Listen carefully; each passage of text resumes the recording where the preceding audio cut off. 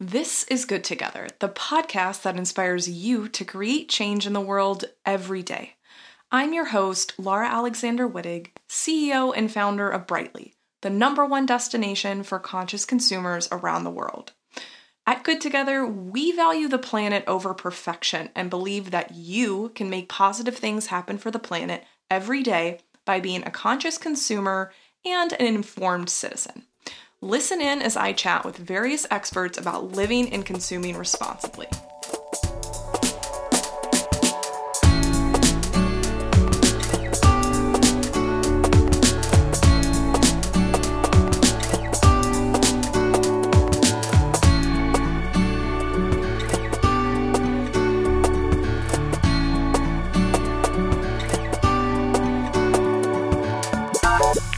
Here at Good Together and Brightly, we want to solve your problems with sustainable swaps that benefit your wallet and the planet.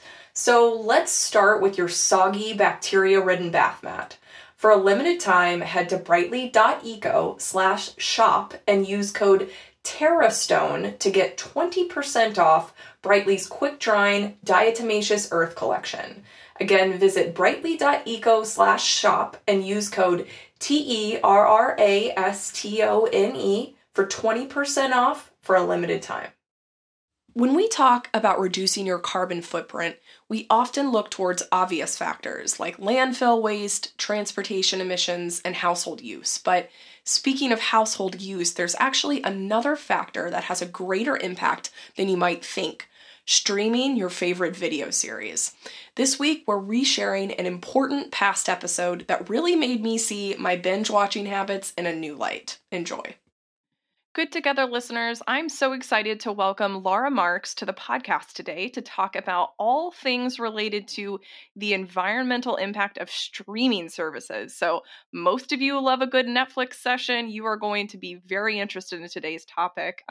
Laura is a Grant State University professor in the School for the Contemporary Arts at Simon Fraser University, and she's the co-author of the paper Streaming Media's Environmental Impact. So throughout her research, she has learned all about the environmental impact of streaming, and she's now sharing how we can change our habits to better the planet. So welcome, Laura. Thanks. It's lovely to be here. Yes. So, Laura, I wonder if you can get us started by, introducing yourself and telling us a little bit more about, what got you interested in this topic about, why did you get interested in streaming? Yeah, thanks. Well, and I've always worked on film and media art, and I've always been interested in film and media makers who think about the materiality of their medium, whether that's film or analog video or digital video, and now streaming video. Sure. So I've always been attentive to the materiality of the media, and had to think about what is the materiality of our streaming movies, because they seem so immaterial. But that's really just because most of the platform is not accessible to us. We just receive it on our device, but the whole infrastructure is somewhere else. So that was what got me started on this research. It's so interesting. And, I think about how much of an impact streaming has on our daily lives now, right? Whereas, 10 years ago, it wasn't even really part of the general lexicon. And so today, streaming can really be expanded to include everything from on-demand movies, shows, YouTube videos, social media, video games. I mean, there's so much there. And it actually even includes video calls like Zoom and Peloton. So, it's not just the stereotype of having a Netflix binge, right? It's something that might even be impacting your exercise. So take us through kind of how you determine the environmental impact of streaming. Mm-hmm. Yeah, I appreciate you pointing out that it's happens on so many different platforms and has really quickly become ubiquitous, streaming video. So it's actually a little bit difficult to separate streaming video from all the other energy uses within information and communication technologies. So, in a lot of ways, you have to do a top-down calculation of the whole thing, and then try to estimate the contribution of streaming. But basically, ICT, information and communication technologies, consist of data centers where media are stored and where calculations take place, and servers more generally, and networks, all the way from data centers to undersea cables to Mm-hmm. your local neighborhood network and the network in your home, and devices. So the only thing that we consumers can really keep an eye on the energy consumption of is our devices at home. But one troubling fact about that is that, in fact, something like 85% of the electricity consumption of our devices happens even before we buy them, because it happens in production. Okay. Yeah, so I'll back out from the detail a little bit just to say that to calculate the carbon footprint of streaming video, you actually have to look at the energy consumption of data centers and networks and devices, keeping their production in mind. And then you have to figure out how much of that electricity consumption came from fossil fuels. Yeah. So basically now it's calculated that ICT's carbon footprint as a whole is somewhere between 3% and 4% of the global carbon footprint annually, and it's rising fast. And that is taking into account the production of the devices too. Is that correct? That's right. Yes. Okay. So that's really interesting. And I think an important thing to note too, which is yes, the devices that we're using for the streaming, they also are useful for other purposes, but it's Mm-hmm. good to know that, a large amount of the carbon emissions happening with this service in general is just the devices. And I think it's a good reminder for us all to think more critically about e-waste, right? We've kind of Mm-hmm. entered into a culture of wanting to have the newest device all the time. I feel like it's perhaps slowed down a little bit, but remember when like the iPhone came out and they would just come out with a brand new one like every so often, people would just chuck those old iPhones, and get Yeah. the new one. I feel like I've seen a little bit of that slowing down, but it's still very much a part of our culture to just Mm-hmm. continually upgrade these new devices, where we should probably be asking ourselves, like, if your device is no longer working, then can you repair it? And do you really even need to, what are you actually getting with this brand new device? Because the whether we're talking about the actual production of the device, whether we're talking about the mining of the materials that need to go into them, it's a very sort of damaging picture that's painted, right? Mm-hmm. Yeah, exactly. So the one of the most important steps that an individual consumer can do is just keep your device for as many years as possible. Try not to multiply how many devices you have, and ideally, buy a device that is repairable and recyclable. I have a Fairphone, Oh, um, yes. which is it's repairable and recyclable, and all of its components are made by enfranchised workers and without conflict minerals. So it's a nice, sturdy little phone that you don't have to feel guilty about, and it lasts a good long time. That's so cool. Yeah, I remember reading about Fairphone. I never had a chance to look at one, in the person really, but it's Mhm. very cool to hear someone using it. And I think the more that we can push existing electronics companies to utilize more recycled materials in the Mhm. devices themselves is interesting. We actually, Mhm. Acer recently reached out to us about a laptop that they've created using quite a significant amount of post-consumer recycled plastic, which is interesting. And I like that they're thinking about this, right? I mean, we of course can always go down the path of blaming corporations, and and of course all corporations have a part to play in this, but when you do start to see them shifting slightly because of consumer demand, that's because they're recognizing that people expect more out of them. So the Mm-hmm. more we can keep doing that, the better, right? Yeah, exactly. And also the right to repair movement is Yes. beginning to make a bit of an impact. And I think, although that begins as something antagonistic between corporations and consumers, some corporations are going to recognize the demand for among people who want to have more control over their devices and keeping them for longer. Absolutely. Yeah, no, and I mean, it's so interesting that yes, there's always going to be like two sides to it, which is the activism side and then also the consumerism side. So yes, I'm hopeful that both of those will work together to really continue to scale change.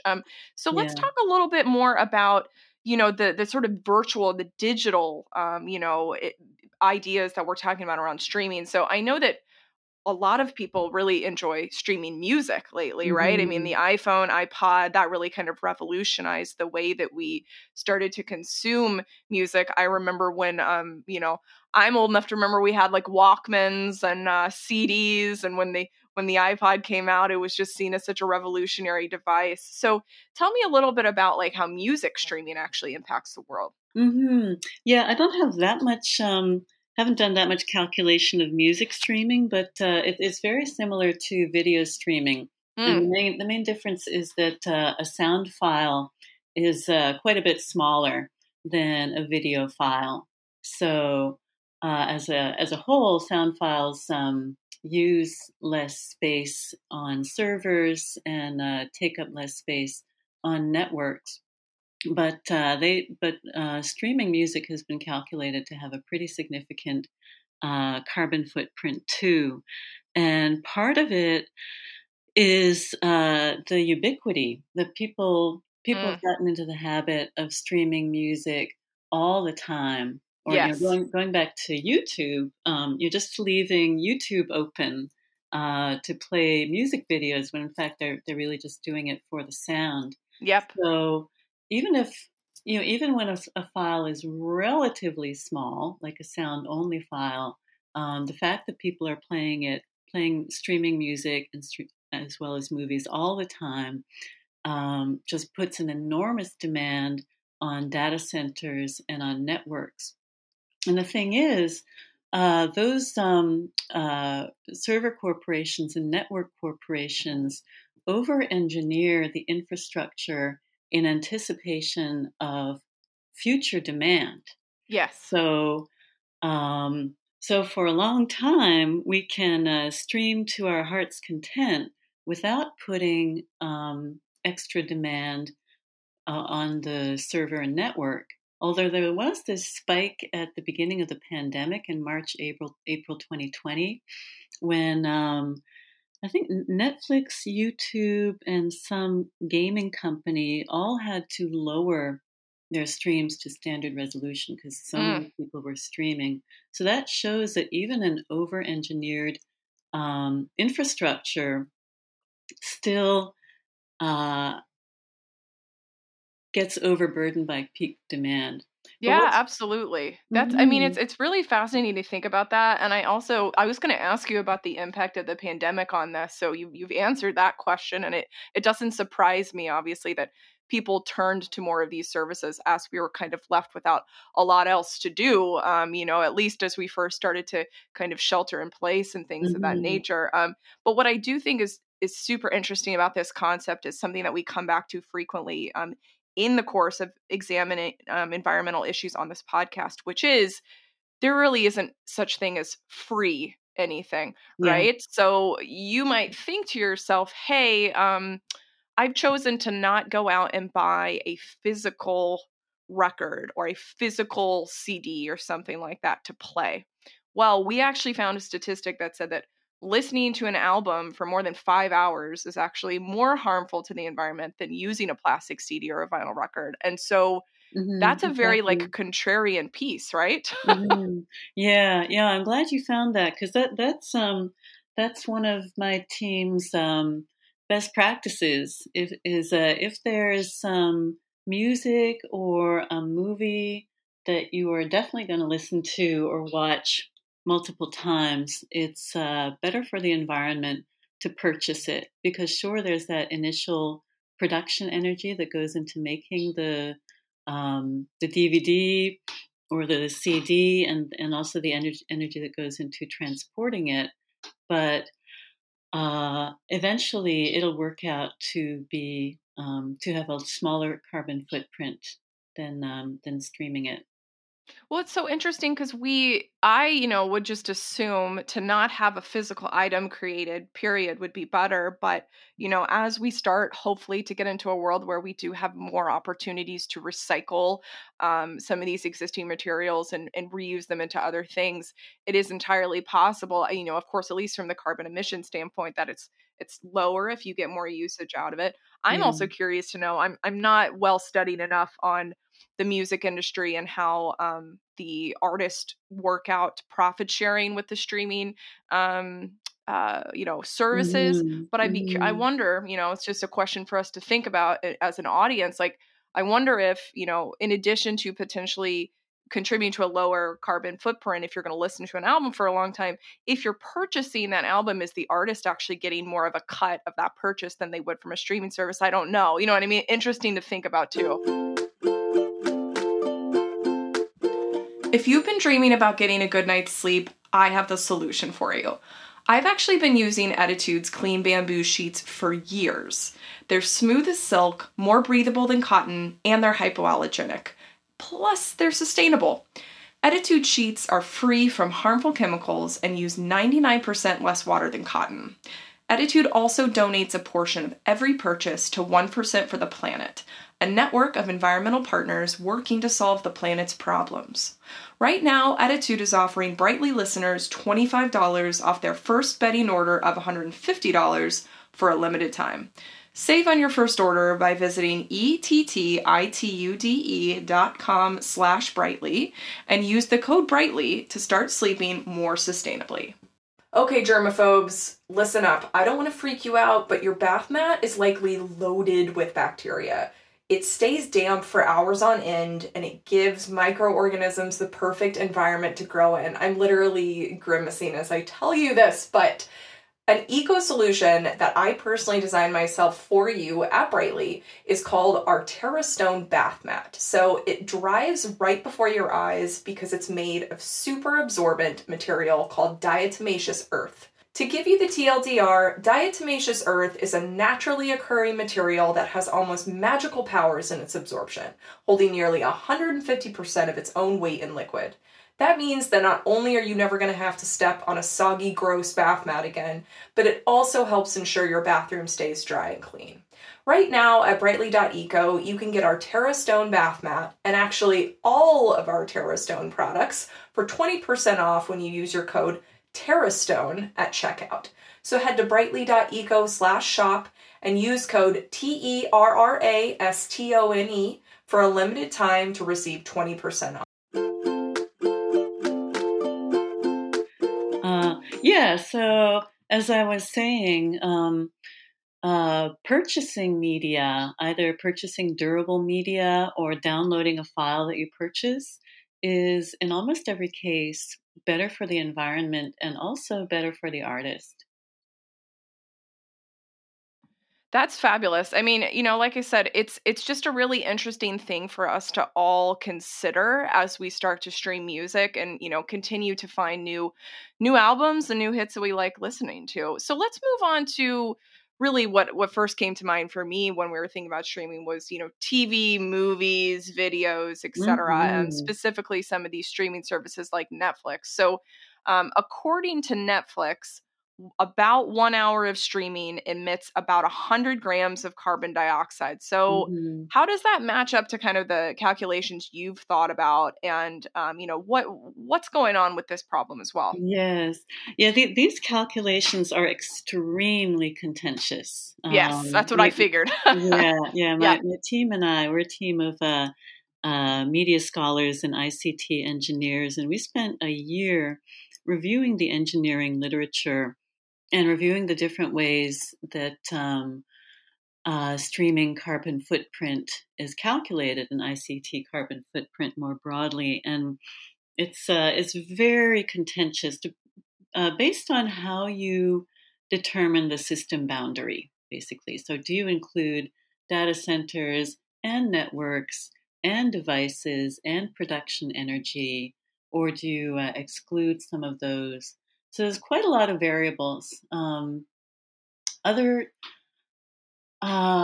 Also, the thing is that you can't really do a calculation additively. I think this is actually the most important point Okay. because the infrastructure is operating 24/7. So the data centers and servers are on no matter how much they're being used. The network is on no matter how much is being used. Um, so streaming is using that existing infrastructure. So sometimes people calculate um, the additional energy consumed by a stream, but that's like saying that the whole infrastructure that was already in place is not related to the energy needed to stream. I wish I could think of a good metaphor for that. Maybe it's like saying, "Oh, when I bake this bread, I just use the energy of my oven, Mm-hmm. but not but I didn't think about the solar energy needed to grow the wheat or something like that." Yes, exactly. Well, that's why Hmm. all of this is so difficult I think it's difficult for consumers to wrap their head around. It's why like there's so much gray area when we talk about some of these topics. And so it's why having the conversation like we are right now is important so that people understand that, sure, you can share a statistic and somebody might kind of balk at it and then go along with their with their day, Hmm. but if you kind of break it down like we're doing right now, it Hmm. makes a lot of sense, right? Yeah, yeah, because there are things that are clear enough to direct action. We know that ICT's carbon footprint is large. We Yes. know that it's increasing. We know that the demand for streaming large files is a really significant chunk of that. And the other significant chunk is artificial intelligence Okay. uh, and Internet of Things. So, and of course, cryptocurrency.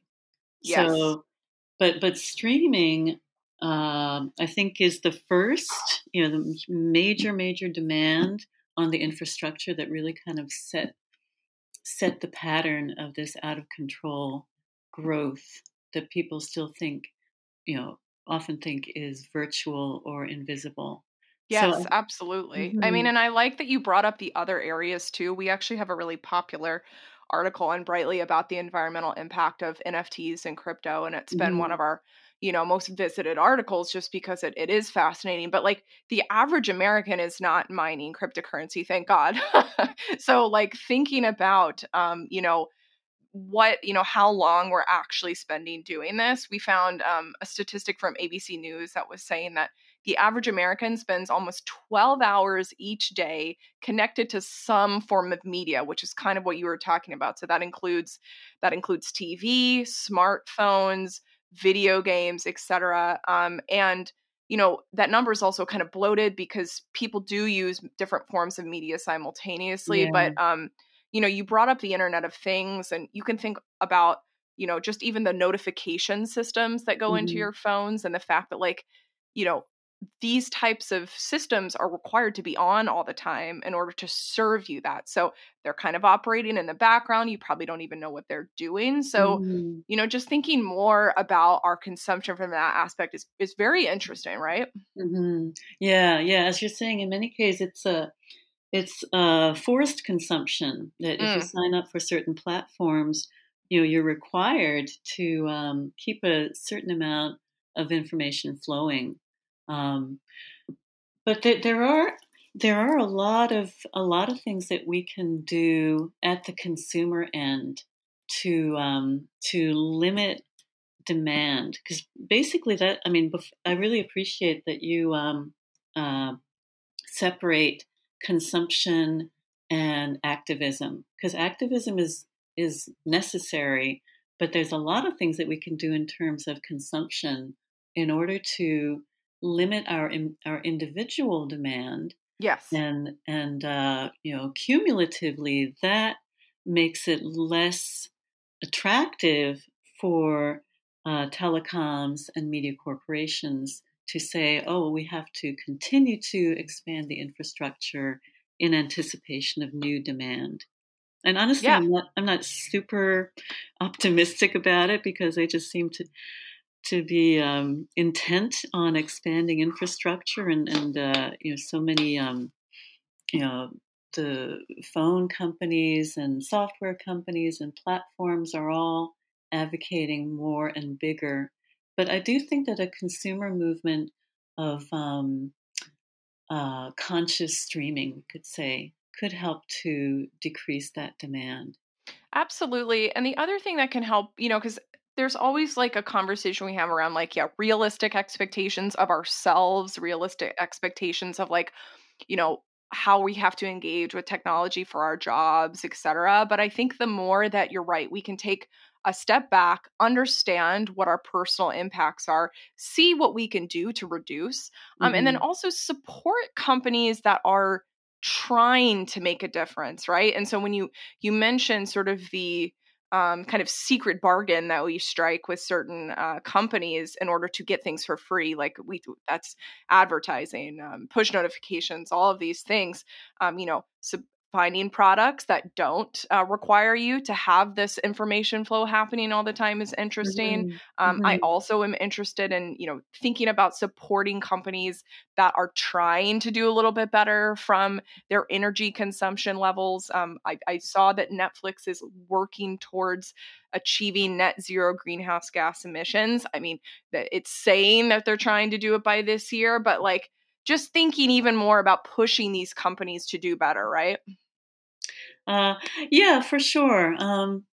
There's uh, there's a lot of research into net zero, and how a media platform can be net zero, and that often that entails passing on some of the energy work to other companies. So, for example, Netflix Mm, is might be carbon neutral at source, the way Alphabet claims to be, but at various points in the network, when other companies get involved, then that promise no longer holds.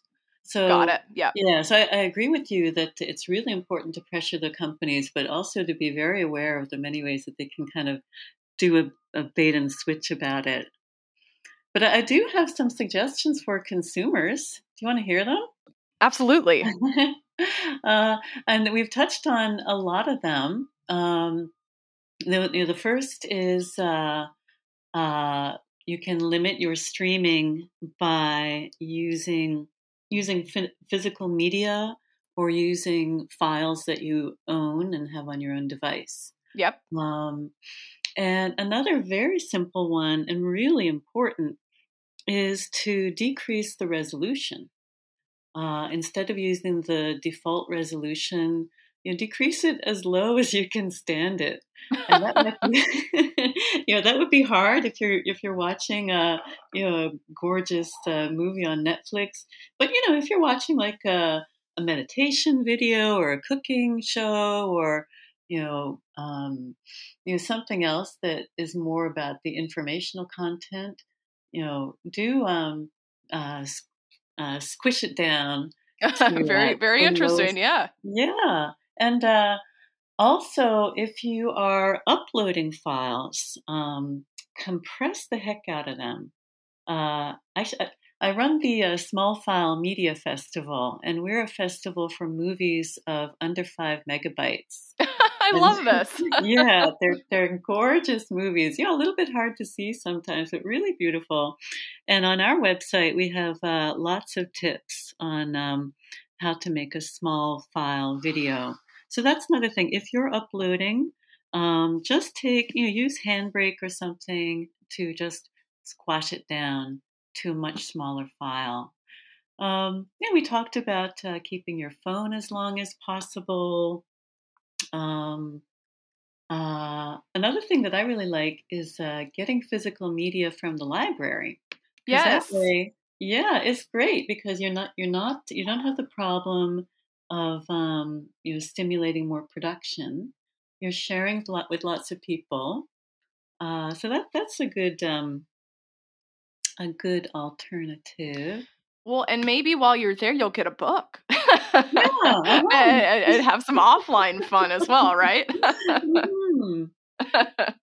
Yes. And I think there's always, especially like during energy awareness, marketing times, people are encouraged to kind of turn off the screens and go outside. And obviously, Mhm. that's another one, right? Like trying to not rely on the screens to occupy 100% of our time.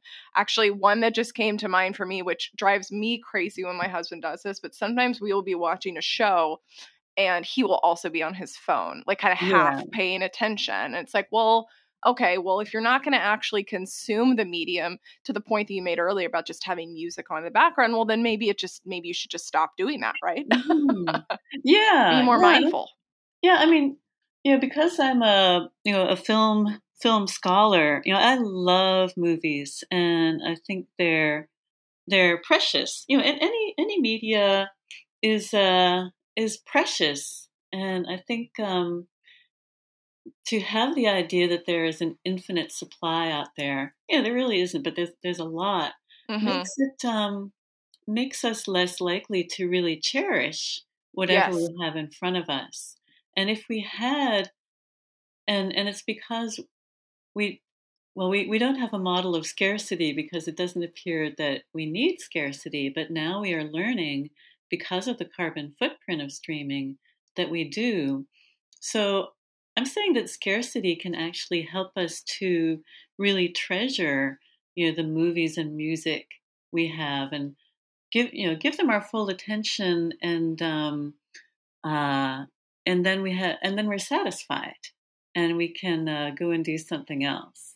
Absolutely. And selfishly too, I would love for some of these streaming services to stop creating like so much content and create like fewer better quality shows, right? Like Yeah, sometimes I'm just like blown away with like how bad some of this stuff is and they push it out constantly. I think we yeah. actually even and it's possible you talked about this in some of your literature, but it looked like um Fortune magazine found a piece of information saying that half of the emissions, that they're calculating from half of these carbon footprint emissions are coming from the physical production of new content too, right? So like, you know, there's that's not a free cost either, right? Yeah, yeah, that's a really good point. Yeah, I feel too that with the really crappy shows that they're turning over really fast, I Hmm.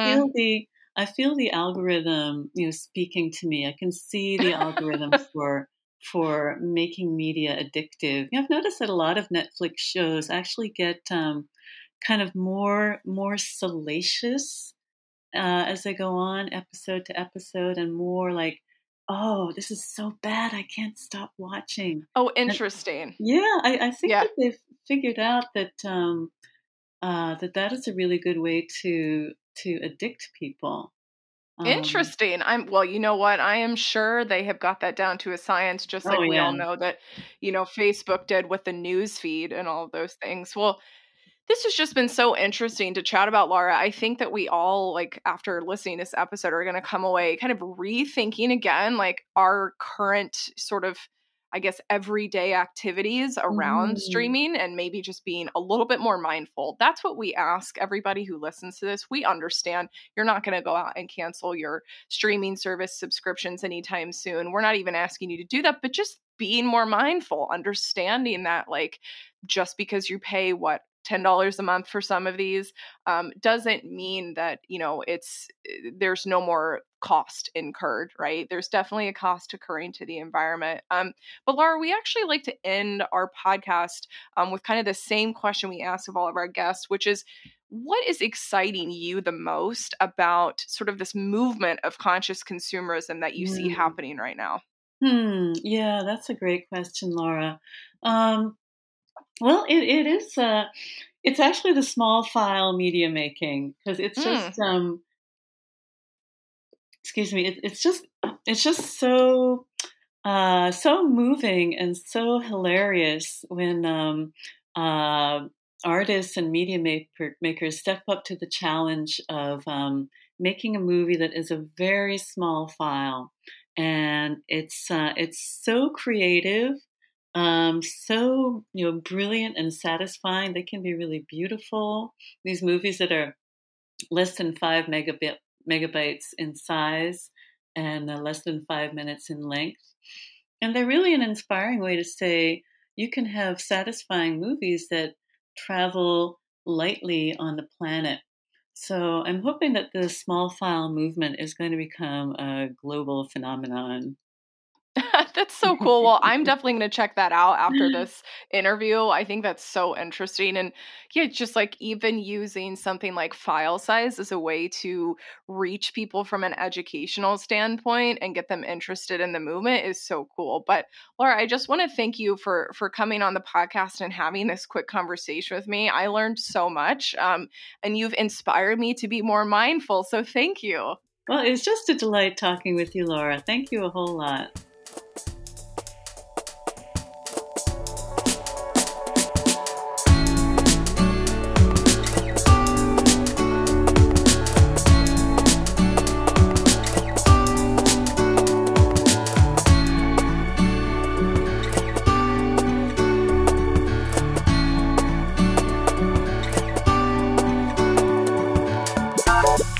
Thanks for joining us on another episode of Good Together. To get show notes and more, head to brightly.eco/podcast. Finally, don't forget to join in on the conversation with us on social, where I know you can find us at brightly.eco. Don't forget, we're all on this journey together, so have fun putting the planet first and stay curious.